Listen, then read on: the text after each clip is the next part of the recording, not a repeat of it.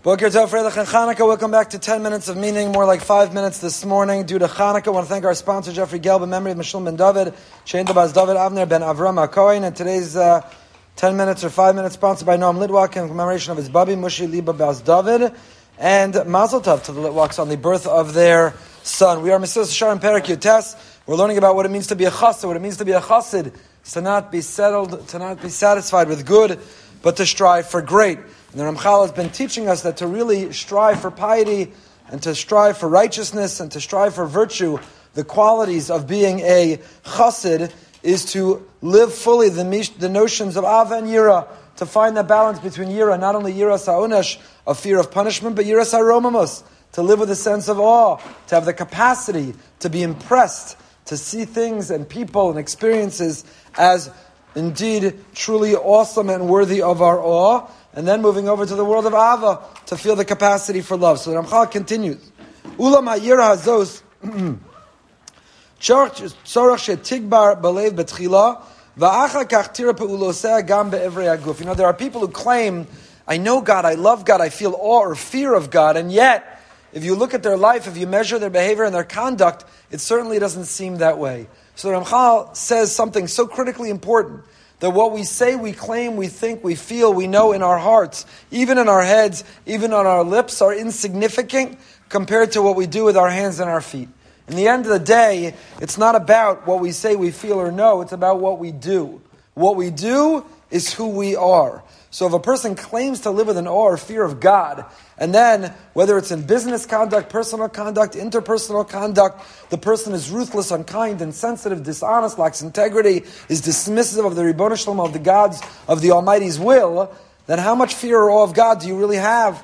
If a person is truly and authentically, if a person is genuinely filled with a healthy dose of awe and fear, with a knowledge and a consciousness of the Almighty, then it's going to mold and shape who they are and how we behave. It translates and it filters down, gam be'evrei haguf.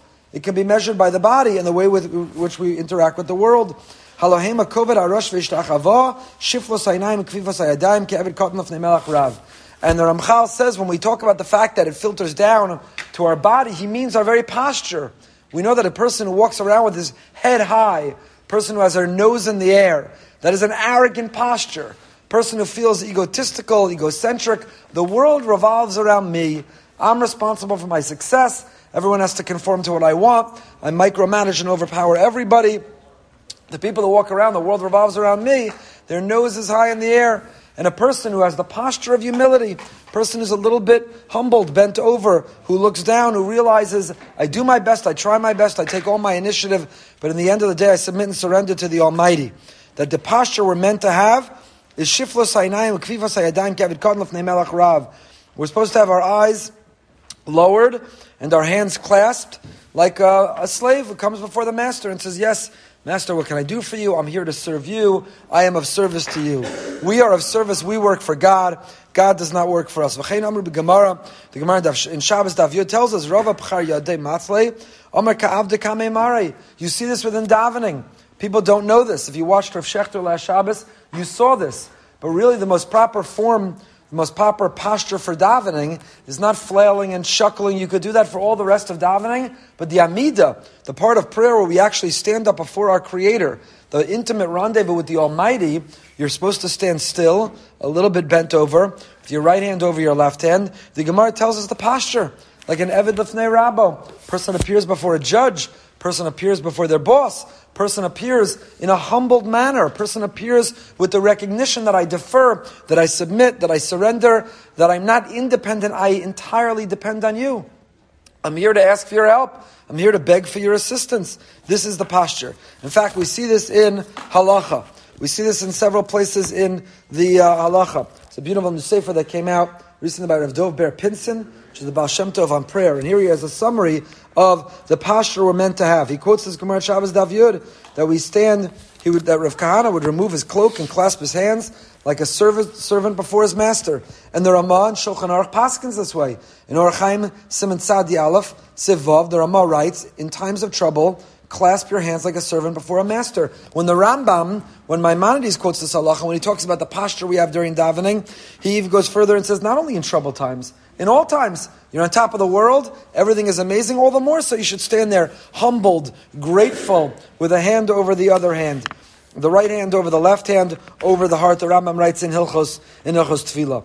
There are earlier sources who describe that there was a Middle Eastern custom, placing one's hand behind their back when speaking to their ruler. And some suggest also in davening, you stand a little bent over, your hands behind your back. But the Tzitz Eliezer of Voldemar quotes that was true then, it's not true now. And therefore the more proper posture is a little bent over, your right hand over your left hand. And that's the posture. Not arms flailing and not shuckling. Person can build a rhythm to find their concentration for all the other parts of davening. But the part that we're actually before God, in the presence of the Almighty, that moment, that part where we really appear right before Him, a person should stand still, a little bent over, right hand over the left hand, over the heart. The Rambam quotes it, the Ramah quotes it, it's from the Gemara, it's how we're meant to stand. And all of this posture, reflects more than just the posture. The posture impacts our mentality. When you stand in front of God, you're all standing up high, your chest is out. God, I don't really need you, but I have to be here. It says I'm supposed to daven, so I'm just going to say this script while really not paying attention and thinking about all the emails I have to return. Versus the posture that impacts the mentality, standing a little humbled, bent over, right hand over the left hand. So this year that Ramchal is telling us, you want to be a chassid, you want to be pious, you want to be righteous, it's not just about talking lip service to Yira. It's not giving lip service to living in awe or fear or living with mindfulness of God's greatness. It's actually putting it into practice from our posture and all the more so into our conduct and behavior that carries us through the day of Freilich and Chanukah. Continue 8:45 with living with Emunah. Stay happy, stay healthy, stay holy.